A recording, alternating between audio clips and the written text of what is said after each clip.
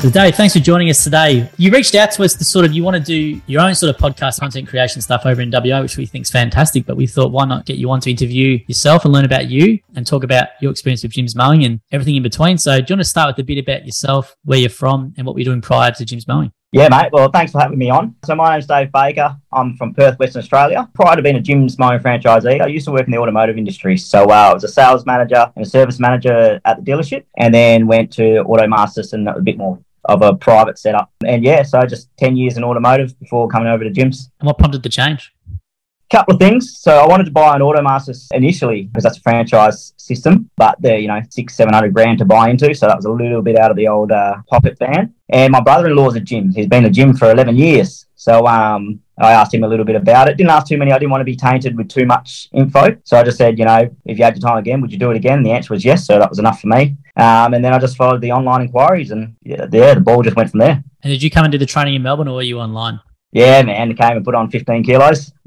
So how did you find that? How would you describe, or how did you find the training experience overall? Because it can be very intimidating, and especially coming from WA, it's a big journey to come over. So how did you find it all? You know what? It's to this day, I've been in gyms 4 years odd now, and I'd still you have your days out on the tools, and you're just around or whatever. And I still think back to that training week in Melbourne, and it was such a great experience. The whole process from initial inquiry to training to, all of a sudden, okay, you're a lawnmower man now. The whole process was such an exciting, cool experience. I'm so stoked that I got to get in prior to COVID and actually got over to Melbourne and did the training. It was one of the best experiences I've had. And do you remember what your first week was like out in the field? So you've come from an unrelated field into out doing what you're doing. So how did you find coming back, and you're all pumped up, and how was that first week? Yeah, man. So, and exactly right, pumped up. So, old Mikey D and the team over at the training facility, one thing I really liked about the training was you paid for your training from Perth. Obviously, we paid for our flight. So for us, it was a couple of grand exercise to come to training, but they make you do that before you sign the paperwork. So you can take what you learn from training, and if you choose not to be a franchise, you can go out and apply that to your own mowing business, and, there's zero obligation. But one thing that I've realised that they do is they got people like Mikey D involved, and without even trying, they just sell it so well, So they pump your tyres up, you learn a little bit about business, you learn a lot about mowing, a bit about quoting and all that. And you come back and you're so fired up and you're ready to rock and roll. You think you're going to be a genius until your first lead comes through, and then you just go to water. And it's such a sobering experience. It's like I said, that first week was just so fun. I bought a bare territory, so I didn't buy any split or have any clients. So Monday, 18th of October or whatever it was, I'm just, 6:30 in the morning, all dressed up in my kit, ready to go to work and nowhere to go. So the first lead comes through, and then you get all excited, and it's such a euphoric experience. You're like, man, you're telling the wife, I got a lead, and you're fumbling on the phone. But I think, honest to God, I'm pretty sure I said, g'day, it's Dave from Automasters here. Because 2 weeks prior to that, I've been running an Automasters store. So I think I did that for about 3 weeks. And you're fumbling through, you're pretending to be this expert on lawn and still barely know the difference between kite, blow and cooch. So it's a lot to take in, man, but my advice to anyone is enjoy that first week. Just take a step back and live in that moment, man, because it's such a rush. And how did you find the transition? Because a 10-year employee, you get used to that weekly or that fortnightly income consistently, and then all of a sudden, as you said, you got that moment I'm sitting around and waiting for the lead to do it. So how did you find the transition from employee to business owner? Did it take you a while to make, or did you make it quickly, or how was it? Yeah, man. So I'm one of those people that are generally pretty useless at most things, as far as management, money, and all that sort of shit's concerned. Yeah. So I used every last cent we had, borrowed a couple of grand off each of our parents to get into gyms. I literally had an Ozito battery edger. It was disgraceful. Man, you couldn't call me a professional lawnmower with the setup I had. I bought a second-hand trailer, painted myself. I got in as cheap as I possibly could because that's all I could afford, Yeah. But we got going, and, like nearly every franchisee in the world of gyms, is the question they ask a franchisor or inquiry is, paid for work guarantee. Can you, what sort of money can you make? What sort of, I need to hit the ground running type thing, As my franchisor, Danny, at the time said, and everyone has said since, and I say to all the new franchisees coming through, just don't stress about income. It will be there. That is the least of your worries, is lead generation and income with gyms. You don't need to worry about that in the slightest. So my first day, no territory, no lead, no clients or anything like that. just from lead generation that day, I did $580 in my first day, which would have worked out to be a $2,500 week at that. And I thought, I was doing the numbers in my head. I was like, okay, if I do this, I'll be okay. And then, I ended up doing, I think, 1,800 or something in my first week. And then it went to 27. And then I did 5 weeks at $5,000 just mowing lawns straight after that. So it was insane. Like, just the opportunity, like, within the first 3 weeks, I replaced all my machinery to all good steel stuff. I bought a new Massport self-propelled mower and all that sort of stuff. And oh man, it was insane. The income side of things, going from a fixed wage to, the risk of a business. Obviously, you've got to do due diligence and make sure that you are spending the money the right way. But man, gyms, it was just insane. It was just such an eye-opening experience of what was possible, Yeah, well, you would have had a lot of stress because obviously you said you've used up all your savings, which is not an uncommon thing. So you had to make it work, didn't you? So you had to. Yeah, like, I'm a pretty good, one of those blokes with a silver tongue. I could sort of spin my way out of most situations. And, like, I laughed when I got in the car because I remember a couple of my first initial quotes. I just sat in the car after. I was like, what are you talking about, dickhead? Like, that didn't even... If you had a person who knew what they were talking about, you probably would look like a flog, But one thing that I'm big on is, if I get asked a question and I don't know, is to say, and that's the beauty of gyms, is you can say, oh, look, like if it's a lawn-specific question and you don't know the answer, you can say, oh, look, I'm a bit more of a gardening expert, but I'll tell you what, with gyms, we've got a bloke in our region who's an expert on lawns. I'll give him a call and I'll get back to you. And then if it's a gardening question, you can say, oh, look, I'm a lawn expert, but I'll tell you what, I know a bloke who's an expert on roses. I'll give him a call. And clients love the fact that a franchisee leans on another franchisee because they feel like they're getting value for money using that brand. And that's the whole point of it, So I was never big on fully faking it till you make it or, like fumbling your way through. I just came up pretty with quick little ways of getting out of those situations because it is overwhelming. Like, I'm know my way around a car, no worries. But, all of a sudden you're a gym's mowing, you're the lawn mowing expert. So people expect that sort of level from you. And how'd you go for your training and upskilling yourself? Like, was it something where you just found getting out there and doing it was the key, or how'd you build your skills? Yeah, absolutely, man. Good question. So that's one piece of advice I'd always give to everyone is notepad and pen in your pocket. So the gym's uniforms, the fluoro shirts, I got a little chest pocket there and a spot for your pen. Grab yourself a little spiral notebook and a pen.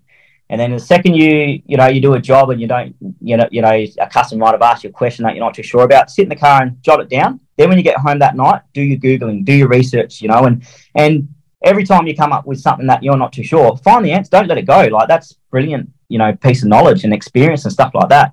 Lean on your franchisor, call your franchisor, say, hey, I just had a customer call about lawn beetle or something. What the hell's a lawn beetle, and they'll give you advice, or they might send you links, or they might just say, oh, Google this or whatever, So you're brought into a franchise system, and with that, there is a level of support through, fellow franchisees or your franchisor, or even, jumping on pretty sure the online system there's got a network thing you can use. So lean on it, man, and always just double down on the info. If you don't know something, research the out of it. And how long did it take you to feel comfortable in your business? Let's say where you were like going, obviously you got really well in terms of making really good revenue to start. But how long until you felt comfortable or you felt like, okay, cool, this is going to definitely work and I've made a good decision here?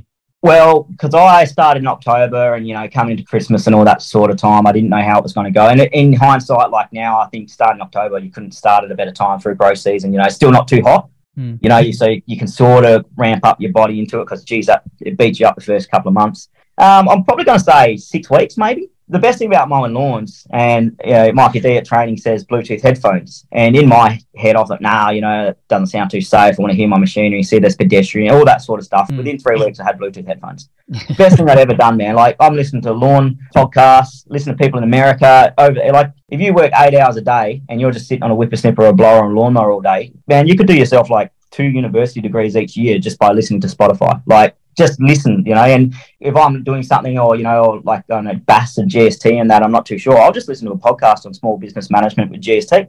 Just you're working, making money, but also learning about your business at the same time. So that's my advice there, is just, Spotify's a big one like that. Yeah, it's good points. Jim listens to a lot of Audible and a lot of franchisees, as you said, that I know, they're all flat out on podcasts all day, whether it be lawn care podcast, business podcast, whatever. And the good thing about that is, like, as you said, you're getting all those hours of knowledge about lawn varieties and different ways to do things, and you're actually learning out there on the job, and you can apply it as well. Yeah, man, it's fantastic, especially in those early days. Like, actually not even in the early days. I think that's the biggest problem a lot of franchisees or business owners in general get is they hustle with the info in the first 6 months, 12 months, and then you get to this point where you know enough, and then you don't start topping up the information, and you're just, for the next 3 years, you're still just going off the same information you learn in 6, 12 months, and you're not, updating yourself or upskilling yourself. So I think that goes for any franchisee, whether you've been doing it for 10 years or doing it for 6 months, just keep relevant on the, the updated chemicals, the updated processes, machineries, small business practices, and what's happening in the gyms group itself, And what podcast or what books or channels do you listen to help you get more skilled? What do you recommend for people? I listen to, don't know the name of it, I just press play on it now. It's a dude in America, because they do things really weirdly over there, but it's really cool because you listen through, and like he lives in a state where it's very seasonal, and he I think it's only like an 18-week real gnarly grow season type thing, and he gets people on like in credit card, and they like contracted for the season type thing, and if they jump off the season, he's got their credit card details and takes like a 4 mo cancellation fee off them, which I thought was like fantastic, and like you just hear different people around the world and that just doing different things. Aussie Lawn Podcast is always a good one too, it's always good to listen to. And then just general, business, marketing, the odd motivational one here and there. You've got to be careful of those motivational ones because they just pump your tires up and you go nowhere. Yeah, exactly right. Yeah.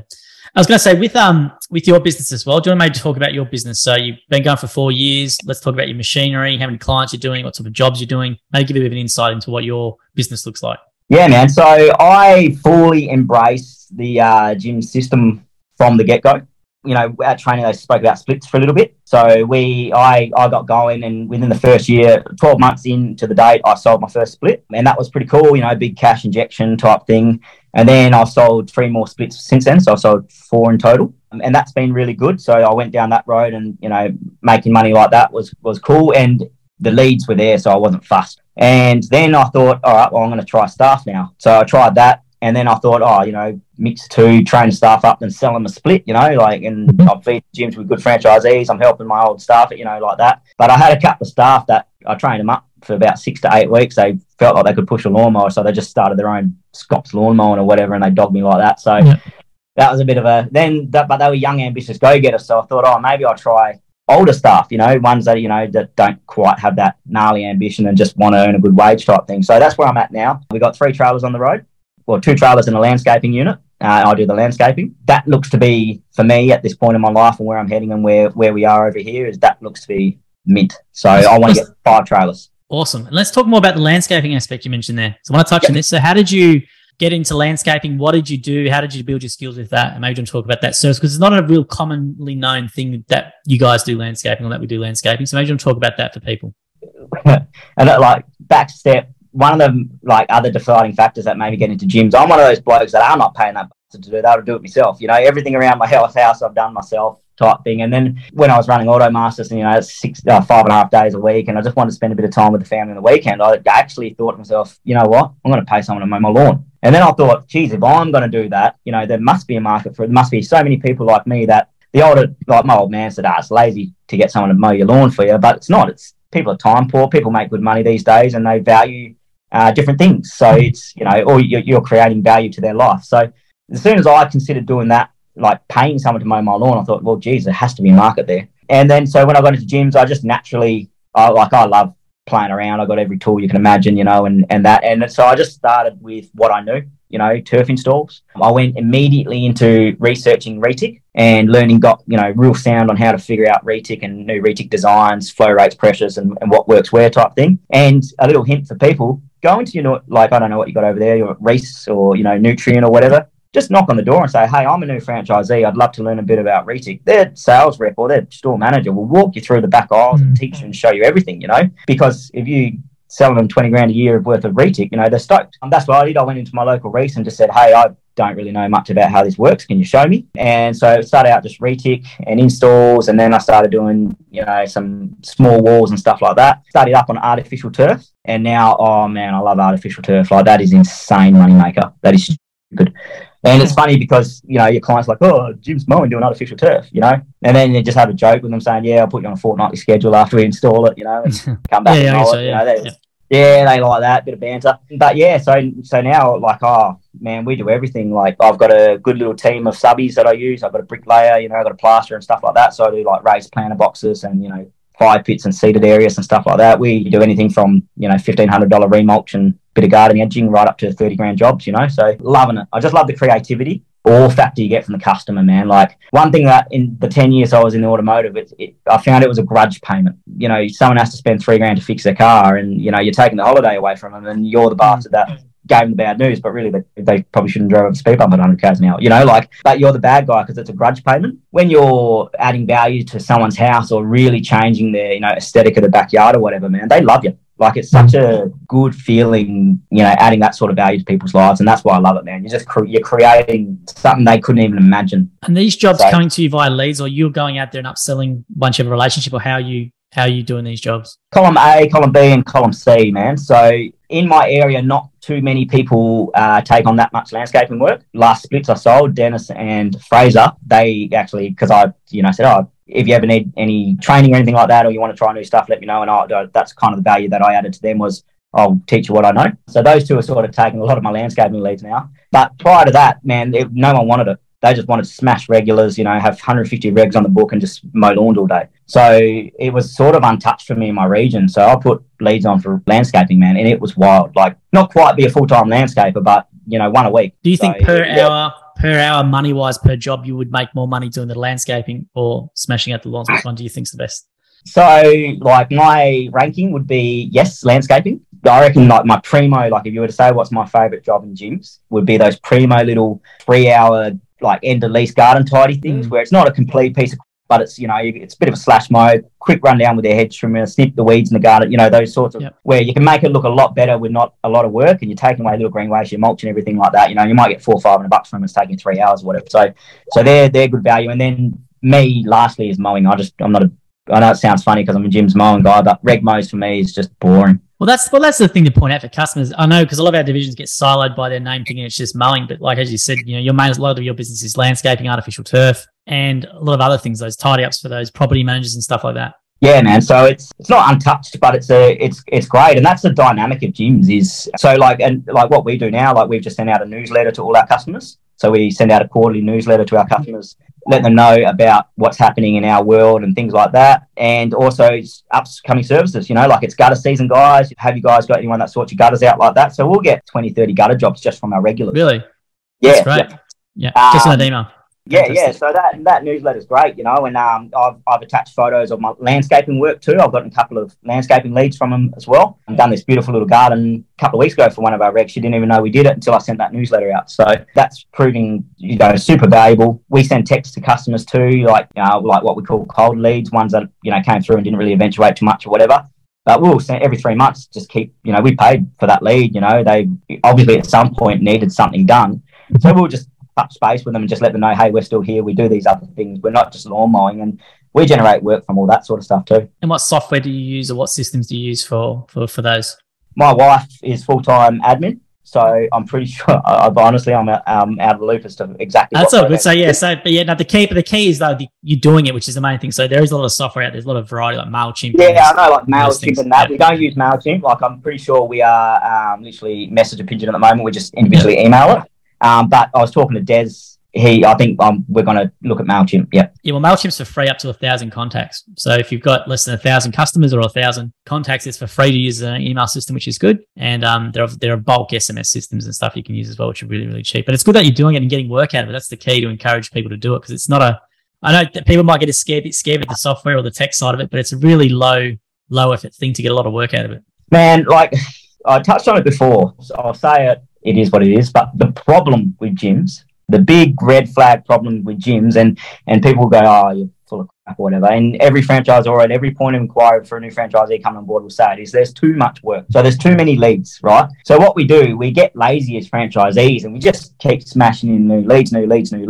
And we don't use our resource that we paid for, and B, that, you're, like, I keep using the V word, value. Like, some of these clients that you're mowing the lawns for, they've got a guy who comes and rakes the leaves. They've got someone who comes and mows the lawn. They've got a gutter cleaner, and then they've got someone who will come and put some WD-40 on the gate for them. If you let them know without, always be ethical and never chop anyone's feet, but, if you just let them know that, hey, I do all those services, maybe we can bundle something together or at least get it done nice and efficiently for you, they're stoked, because you're adding value to their lives. You're freeing up logistics. You know, you're freeing up invoice paying, you're freeing up phone calls and emails and all that sort of stuff. So people froth it. So when all you're simply doing is letting the customer know that you do it. Yeah, I think a big problem is we assume that they know everything that you can do, right? And that's a big problem. That's not a problem, but it's a big thing that we just assume that they know everything we can do. And as you said, you're making lives easy by being a one-stop shop if you can go that way. Yeah, and the other thing too is some franchisees don't want to be a one-stop shop, and that's also absolutely fine. The beauty of this is you can shape it how you want. But one of my best jobs I've ever had was actually a handball from another franchisee. It was this massive green waste clear. We ended up taking 60 tonne of green waste away. 60 tonne? 60 tonne, yeah. We had two posi tracks with 4-in-1 buckets and a big semi and a dog trailer. Really? Yeah, man, it was sick. It was like a operations for Water Corp or something. And you know, this guy, Hamish, took the lead and he's kind of took one look at us and said, nah, you know, like my little, my FS250 sniffer's not getting through this. And I went in there and I had the same deal. And I just made sure I really dotted my I's and crossed my T's with my quoting on that one. So I made sure I quoted like a day. I never really quote day or hourly rates. I usually advise ever against doing that. But for this one, because I genuinely didn't know how many days it was going to take me, I quoted a day rate that was covered everything. And in the end, I wanted it to drag on forever because the day rate was that great. I actually wanted to slow it down. But yeah, so that came from a franchisee that realised that he couldn't handle it, and Danny, my franchisor, and I made myself known to Danny that, you know, I very quickly became the guy that, you know, someone doesn't want it, I'll give it a crack.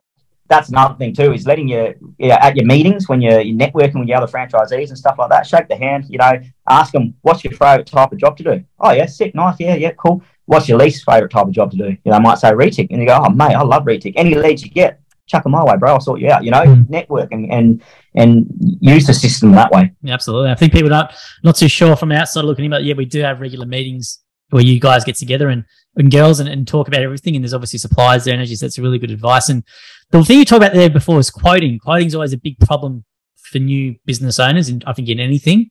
So how do you have any tips or advice with quoting, or what do you do specifically in your business that might be a little bit different, or what's some pointers you can give on that? So obviously person-to-person quoting is essential. I'm pretty sure, I don't know if there's a rule against it with gyms, but I know Jim himself says don't quote off photos. You know, we're in a gyms franchise. So most of the time you'll find that with gyms is a lot of people have tried the friend. You know, I tried John, he was great when he mowed my lawn type thing. John never answered his phone. So they jump on the community page, chasing a lawnmower. They get 67 recommendations. They contact 8 people and they get nothing. So then they go, you know what, geez, I've had a guts full of this. I just need my lawn mowed. Google, bang, gyms there. So they go to gyms. And by that point, they just need it done. So my advice for quoting is prompt. Always be prompt. You know, we got up to 2 hours to get in touch with them, but the sooner you can get on the blower to them, always follow up with a text and then get to the property as soon as you can. And then from there, it's just literally just ask them, you know, what were they wanting, you know, and then if you walk past and, you know, so I'll just chase a bit of, you know, mow in front and back. Because a lot of the time these customers don't really know what they want. They know what they want the outcome to be, but they don't know what the process is. So then you might say, oh, geez, you know, you're ducking under the gate and there's a, you know, really hitting your head and taking your eyeball out, whatever. So, geez, might give you a quote to cut that one back, eh? Because that's a bit of a guard dog, you know. Like, oh, yeah, that thing's been giving me the shits for the last 2 years. That'd be great if can you do that, you know? And then, so always be spotting opportunity. And even if my advice for selling is, if you always get a customer to say yes to a small thing, they like to say yes to the big thing. So if you can kind of plan a few small questions that always end with the answer of yes, when you try and lock in a sale, that, you know, you're going to be more inclined. They're in that, you know, habit of saying yes. So that's a good little tip too. So always try and get them on the mindset of saying yes. And then when you go for the close, it's typically going to be a yes. Another big advice too is, man, if you can, like, that's why I'm getting trailers on the road, because if you've got the ability to smack it out then and there or very soon after, that's mint too. Because a lot of the time you'll leave a quote with them, they go, yeah, sweet, I'll get back to you, or yeah, let's lock that in for Tuesday or whatever. The weekend comes, they'll be talking to their mate will be at a barbecue going, don't pay that to do it, we'll knock it out tomorrow for you, mate. And all of a sudden you get a text Monday morning saying, oh, I've knocked it out on the weekend for you. The sooner you can tighten that whole process up from contact to quote to knocking the job out is, you know, always better. And how do you manage your quoting with you being so busy? Are you doing it, as you said, are you doing it each day, or are you leaving it to one day? Or how do you do it? Because some people leave it to one day at the end of the week where they do all their quoting, or are you doing it every day once that comes in? Yeah, so every day subject to area. I'm not going to drive 70K because the way that we work in Perth now is we got a real big reach. We got a deadly reach as far as we go from far south, Wannanup, which is like out of the metro area past Mandurah, to pretty much Roley Stone in the hills type. They're like, we got a huge radius of what we work, and that's just by where our staff live. So we've lucky, you know, we've got a big range where the staff live. So then from there, we cast little radiuses from their house as to what work we ask for. So I'm taking work away, like out of my region, yet alone territory type thing. When it comes to quoting, because I feel like quoting is an extremely important thing, and it's something that people look at it as a burden almost, because you're not getting paid to quote type thing. But what you've got to understand with quoting is you are setting up absolutely everything from that relationship, from that point, how you handle that initial contact, to how you present yourself at the time of quoting, to how you conduct yourself at the quote. You rock up and, you know, a lot of people quote at the end of the day and they'll literally have thongs on, like worst thing you could ever do. How you look rough as, you know, like, you know, especially when you're going to be charging these people top dollar because you are a top dollar operator, well, you're meant to be, you know, you can't rock up half-assed and do your quotes half-assed. Even though you might be the best person at mowing lawns, you've got to portray that when you rock up at the property and quote, you know. So at this point in time, we try and quote daily, subject to where we are. And I'm in the middle. I've got Trace, my wife, who she's my manager, I guess. She is actually doing a couple of months out with me on the road. And because what I found was she was missing, fantastic, absolutely amazing operator. Our processes and office side of things has just been so good since she's stepped into that role full time.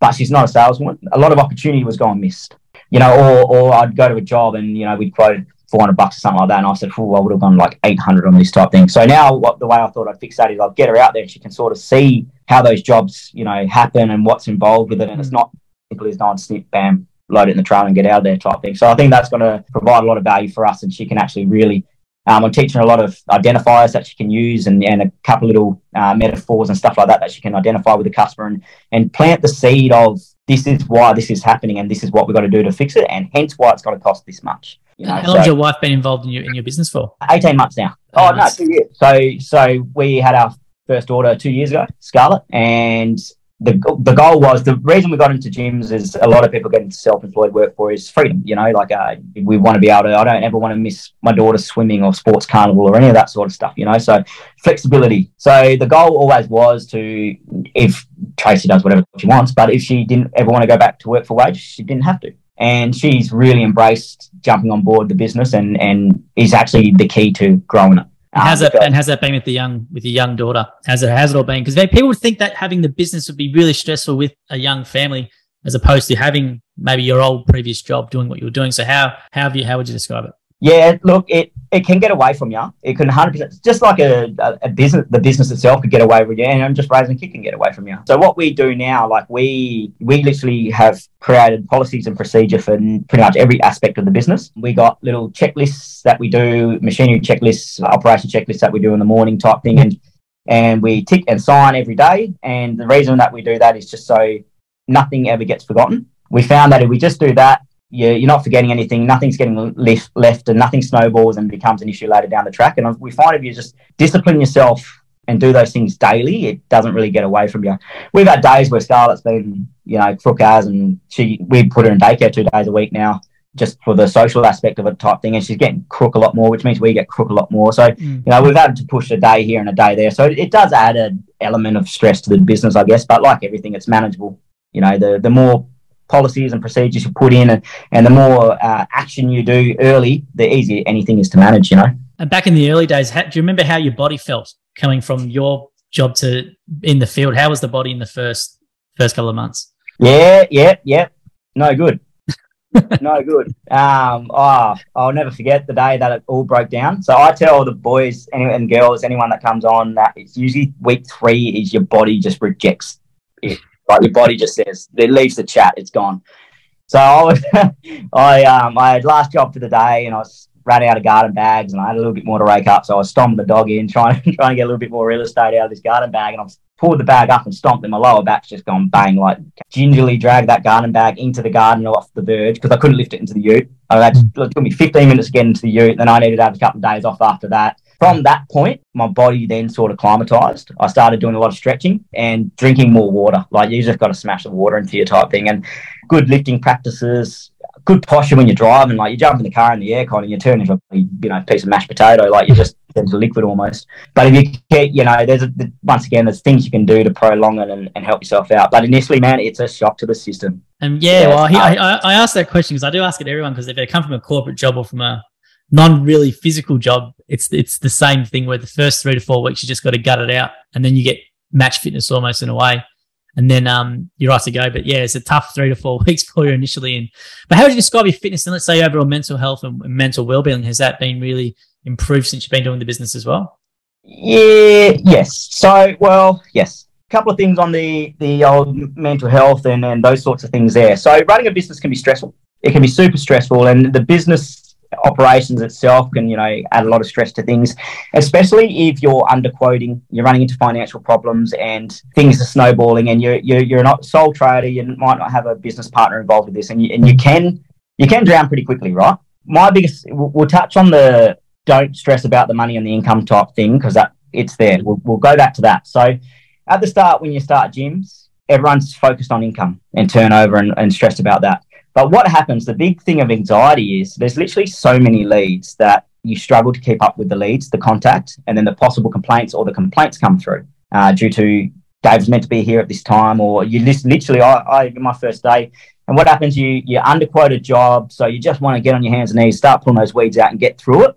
Your phone's in the truck, it's not even in your pocket, and then you've had 4 leads come through while you've done that and you missed it, then it turns into a complaint. And that sort of thing then just like snowballs in your first few weeks. The mental health side of things, being outside in the sunshine and in the rain and all that sort of stuff is good for you, but the business anxiety can really get to you if you don't manage it. And my biggest advice is to always call your franchisor and talk to your franchisor. Like if you need to at the start, talk to them daily, call them daily.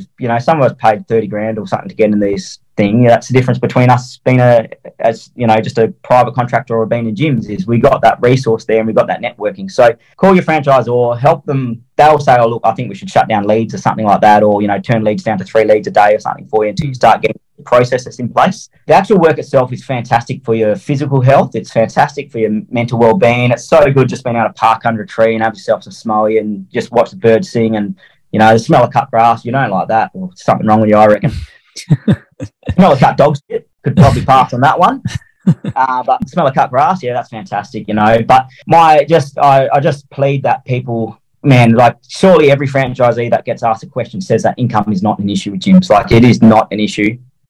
My biggest advice would be just work on those processes at the start and manage those leads as they come through, because it is insane the amount of work that comes through. Well, our biggest problem is the making just the general public believe, because they just presume that the mowing and gardening guy is on $20 an hour or $25 an hour because they might be used to seeing something on an Airtasker or a local group. They just can't. Most people can't seem to grab their head around it. Most, let's say, mowing and gardening franchisees that I would know of would probably have a better income than most lawyers. Seriously, and that's not a joke of a lie. When I had my first meeting with Danny at the cafe and we went through some unserviced lead numbers, and I said, oh, look, obviously, how long's a piece of string and it comes down to the operator, and you're not going to give me the real number, but what can people make? And, he might say, oh, Stewie had his first $3 grand week last week, or, there's some making 5, some making 2.5, whatever, blah, blah, blah. I jumped in the car and I said, yeah, righto, dickhead, like, good on you. Like, how can a gardener make that much money just mowing lawns? And then it's wild, man. It's wild what you can do. And then and the crazy thing about gyms, stupid, because it sounds too good to be true. It's a hard sell for a franchisor, I reckon, because you just sound like you're getting this amazing deal that you think, yeah, okay, what's the catch? The catch? The catch is it's just all up to you. There is no catch. It is possible, and it's not even possible. It's just done 1,000 times over around the country in different states, in different situations, different age groups, different sexes, different, physical capabilities, and that. Franchisees around the country are just killing it, The crazier thing about gyms, again, which I'm experiencing now, is it's so stupidly scalable. And if I wanted to get, I want to get 5 trailers on the road by the end of this calendar year, right? So if I was to do that, say Automasters, right, I'd have to buy 4 stores for $2.5 million worth of buy-in. With gyms, I can just keep stacking trailers on the road and it costs me no more.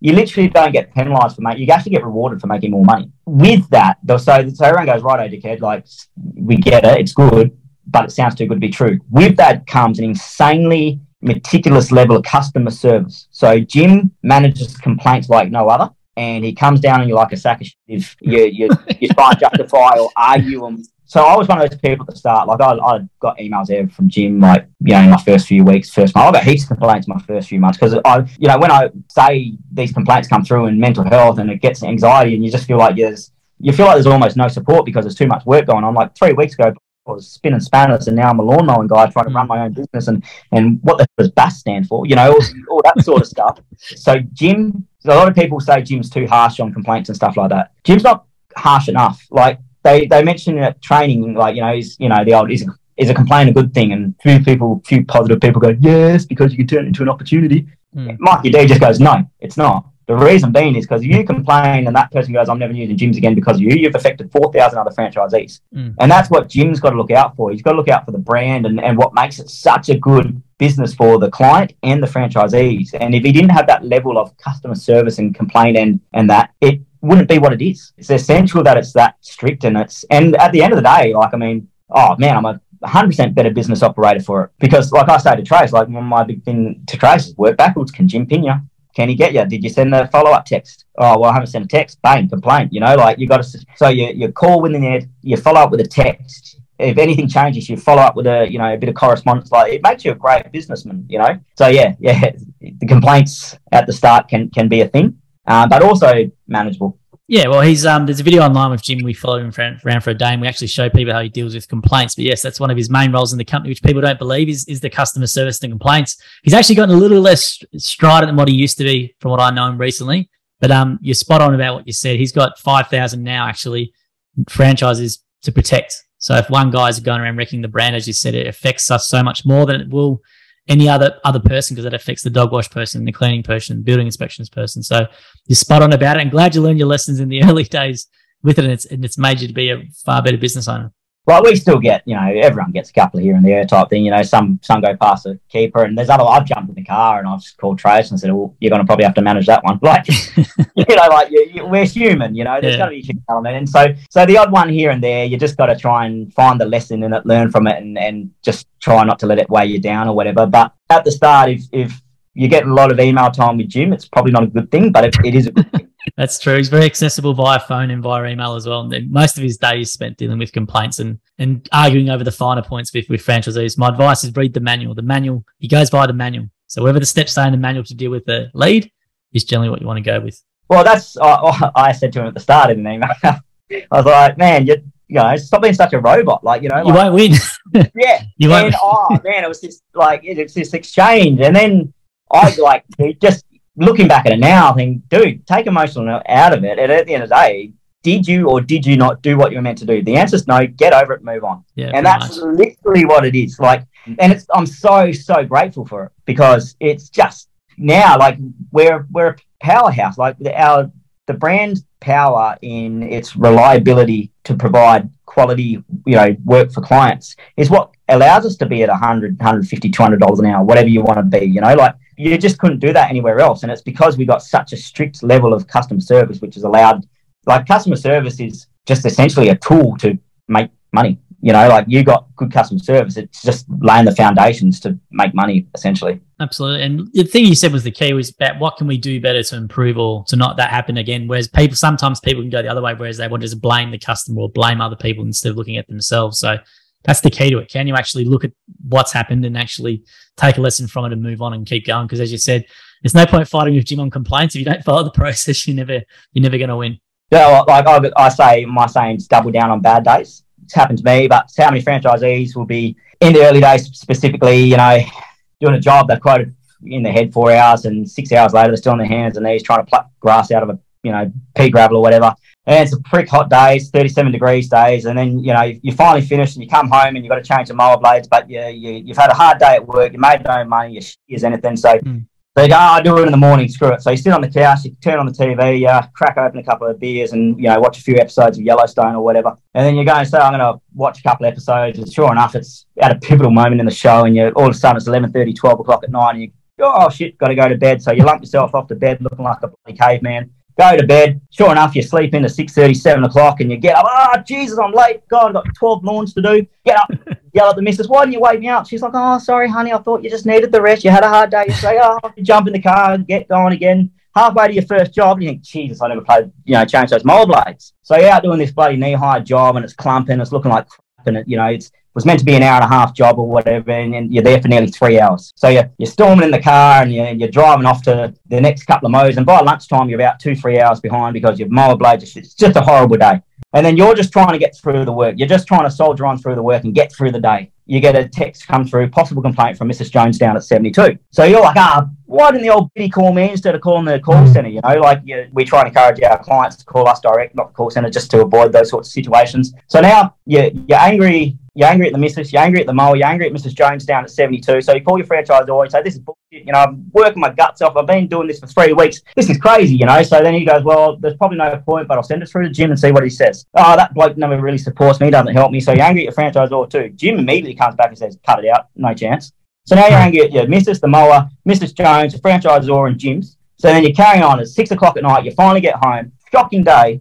And the kids are carrying on, the dogs are barking. So you're angry at the kids, you're angry at the dogs, you're angry at the franchisor, you're angry at Jim, you're angry at Mrs. Jones, you're angry at the mower, and you're angry at the missus, right? So you think, well, I've had a hard day, shocking day in the office. So instead of changing those mower blades, you sit down on the couch and watch another couple of episodes of Yellowstone. And then thus the cycle repeats. But if you just double down on that day and said, I'm going to change the mower blades, I'm dusty, I'm dirty, I hate my job right now, but I'm going to change these mower blades and I'm going to get the dog tomorrow, everything would have changed, you know. In that situation there, you know, the dog, the kids, Mrs. Jones, the franchisor, Jim's, your wife, the shitty mower, all those sorts of things. None of those things could have changed the circumstance except for you. When you said, that just triggered me when you said blame. And that's what people do. People blame, why didn't you get me up? You know, or Jim, why are you so hard on complaints? Or the franchisor, why didn't you fight harder for me? Or Mrs. Jones, why didn't you contact me? You know, but realistically, all those things wouldn't have happened if you just were accountable and disciplined and did what you're meant to do, you know. Absolutely. So that's my little example of how Mrs. Jones can ruin your day. No, it's a great example, and great example. I've never had anything like that before. That's a really good one. I love it. I was going to say now, with your notes there that you've got, I know you've prepared some notes. Do you have anything on there I haven't asked you or we haven't touched on that you want to talk about? Yeah, just a couple of little bits of advice. Yep. Obviously, double down on bad days. That's a big one. That's my biggest one, because the biggest way to squash a bad day is through discipline.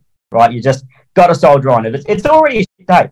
It already sucked. You already hate your job. Why not hate it for half an hour more so you can love tomorrow? You know, so that's my thing, is just those shit days are already suck. So get on with it, make them a little bit worse so tomorrow can be fantastic. You don't want to make tomorrow suck. My advice would be, so a lot of the questions at the start is, what should I charge hourly rate? My advice for that would be simply just up the hourly rate till the market says no. So there will literally be a point where you start, your conversion rate goes from maybe 80% down to 60% or whatever. That's the market telling you that, no, you're not quite worth that. The funny thing about hourly rate and what we worth ourselves at is, when you start, right, and you're doing a garden tidy and you think it's going to take you 4 hours at maybe $80, because that's still $70, whatever, that's your starting rate, you know, so that's $280. So let's say $280 for the job. And if you just looked at that number, $280, without breaking down the hours and all that, 6 months from now, when you're a lot faster, you've got better tools and you're doing that job would have taken you an hour and a half. But if you still charge $280, that's $140 hourly rates. You know what I mean? So we tend to, I guess, quote less as we get better, because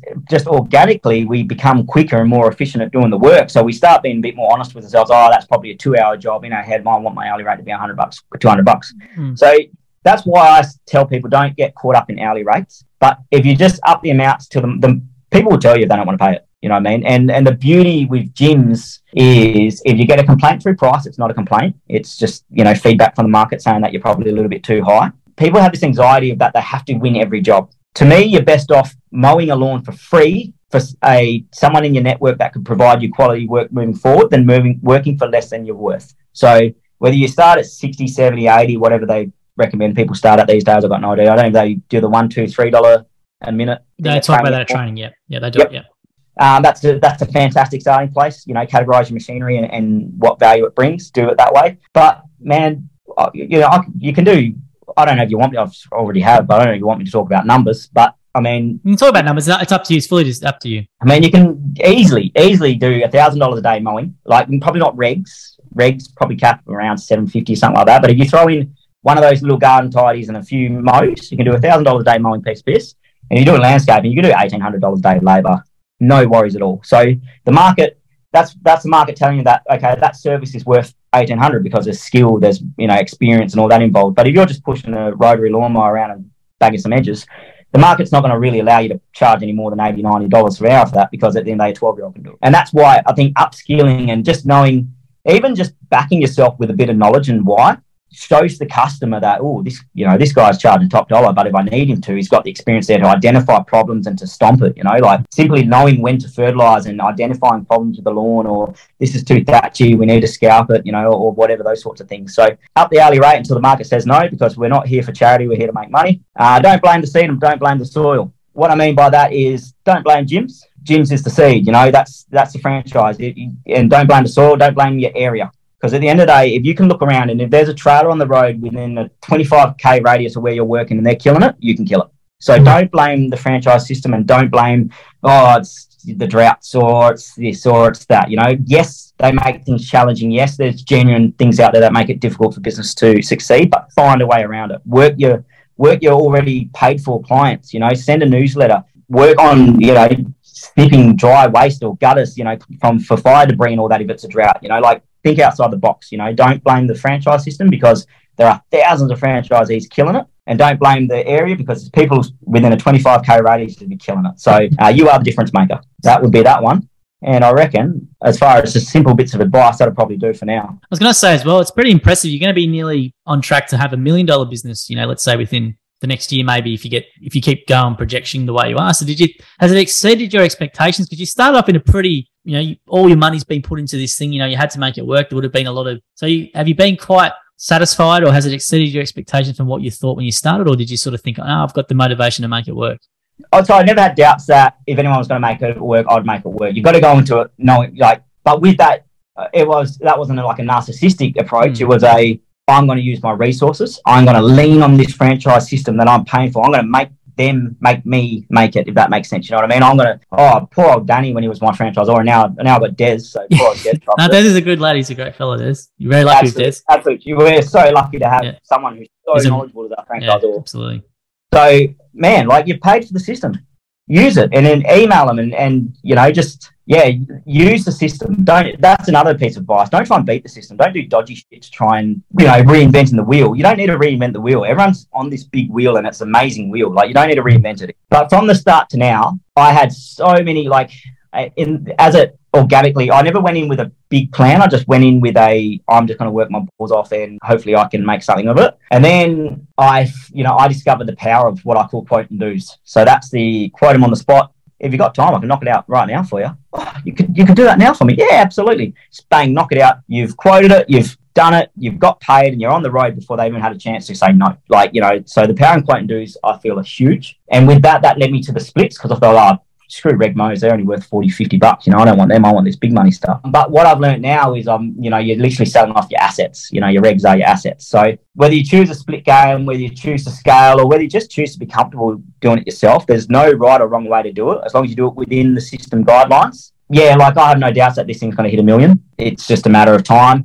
What we're doing now, we pay well. We pay our staff well. We don't give them machinery. If something's looking crappy, I replace it type thing. So our margins aren't as big as they could be, but that's by design. They're fine. We're definitely making money. But I feel if we are going to charge the top dollar and present ourselves as a top of the line business, with that comes happy, well paid staff, good, clean, reliable machinery, trailers that don't they've been on the road for 9 years, and crappy cars and all that sort of stuff. So I feel like we're doing it right. We probably could get to $1 million sooner than we will, but we'll get there. That's great. Oh, well, look, it's a fantastic achievement. And now, before I let you go, I want to talk about the beer on the behind you. So you got the Jim's Lawn Lager, which is fantastic. Some good product placement there. Have you tasted it yet, or is it purely decoration? Right. So I bought myself a carton. Good man. Around Christmas time, just sort of thought, get in the spirit of the brand. And I know why they call it lawn lager. If you ever, had a Friday afternoon or whatever, and you just, you might have a dinner date or something like that, and you've got a ute full of clippings and it's middle of summer and you leave them there till Monday. You know that smell of fermenting grass? Yeah. Yeah, that's what that tastes like. So I'm probably not the best, but I'm a Scotch drinker. Okay, right. You're a beer man. Yeah, so I'm not the biggest beer guy, but for me, that's purely aesthetic. As a can, it looks good. Exactly right. It's a very controversial can now. Koofy's is coming after us with it. So it's a very controversial can. It's a collector's item, that one. So it's good to keep there. It's an appreciating asset. It is actually. Yeah, it was in the news. It was national news coverage on the weekend. The lawn lager. It's caused quite a stir. So it's a good one there. That's not like Jim to cause a ruckus, is it? No. We just leaked it to the media, the legal letter. That was all right. They ran with it. But I was going to say, thank you for joining us today, Dave, on this. Really cool to hear from you, from more about WA franchisees especially. I know you're going to do some content with some franchisees over there, which we're looking forward to sharing as well. And it's been great to have a really good, honest approach and some really good advice talking about being a franchisee. You've got a great personality, obviously got a lot of energy and stuff, and you can see how passionate you are about your business. And it's fantastic to see someone come from putting all their life savings into this thing to where you're going to be, at a prospect of $1 million business really shortly. So it's a fantastic achievement to yourself and your family. Yeah, Joel, thanks for having me on, man. And I can't wait to get stuck into this potty with showcasing what we've got over here, because we do things a little bit different to the eastern states. We all run cylinder mowers and stuff over here. Yeah. Our climate's a little bit different. So, I mean, I just love hearing the stories from, all different corners of Australia of how different franchisees are putting their own little spin on what's, a large franchise system. And, look forward to bringing some of the gold from WA over here. Yeah, so what we'll be doing for people who are listening or watching is you're going to do some episodes over in Perth with some people, and we're going to upload them all under the Jim's Mowing. We're going to have a Jim's Mowing podcast, which is central. So your episodes will go under there, and we can hopefully get some more people doing it. So we're looking forward to sharing it. Yeah, mate. Started something big. Absolutely. Thank you very much. Easy, mate. Appreciate that. Thank you. Ta.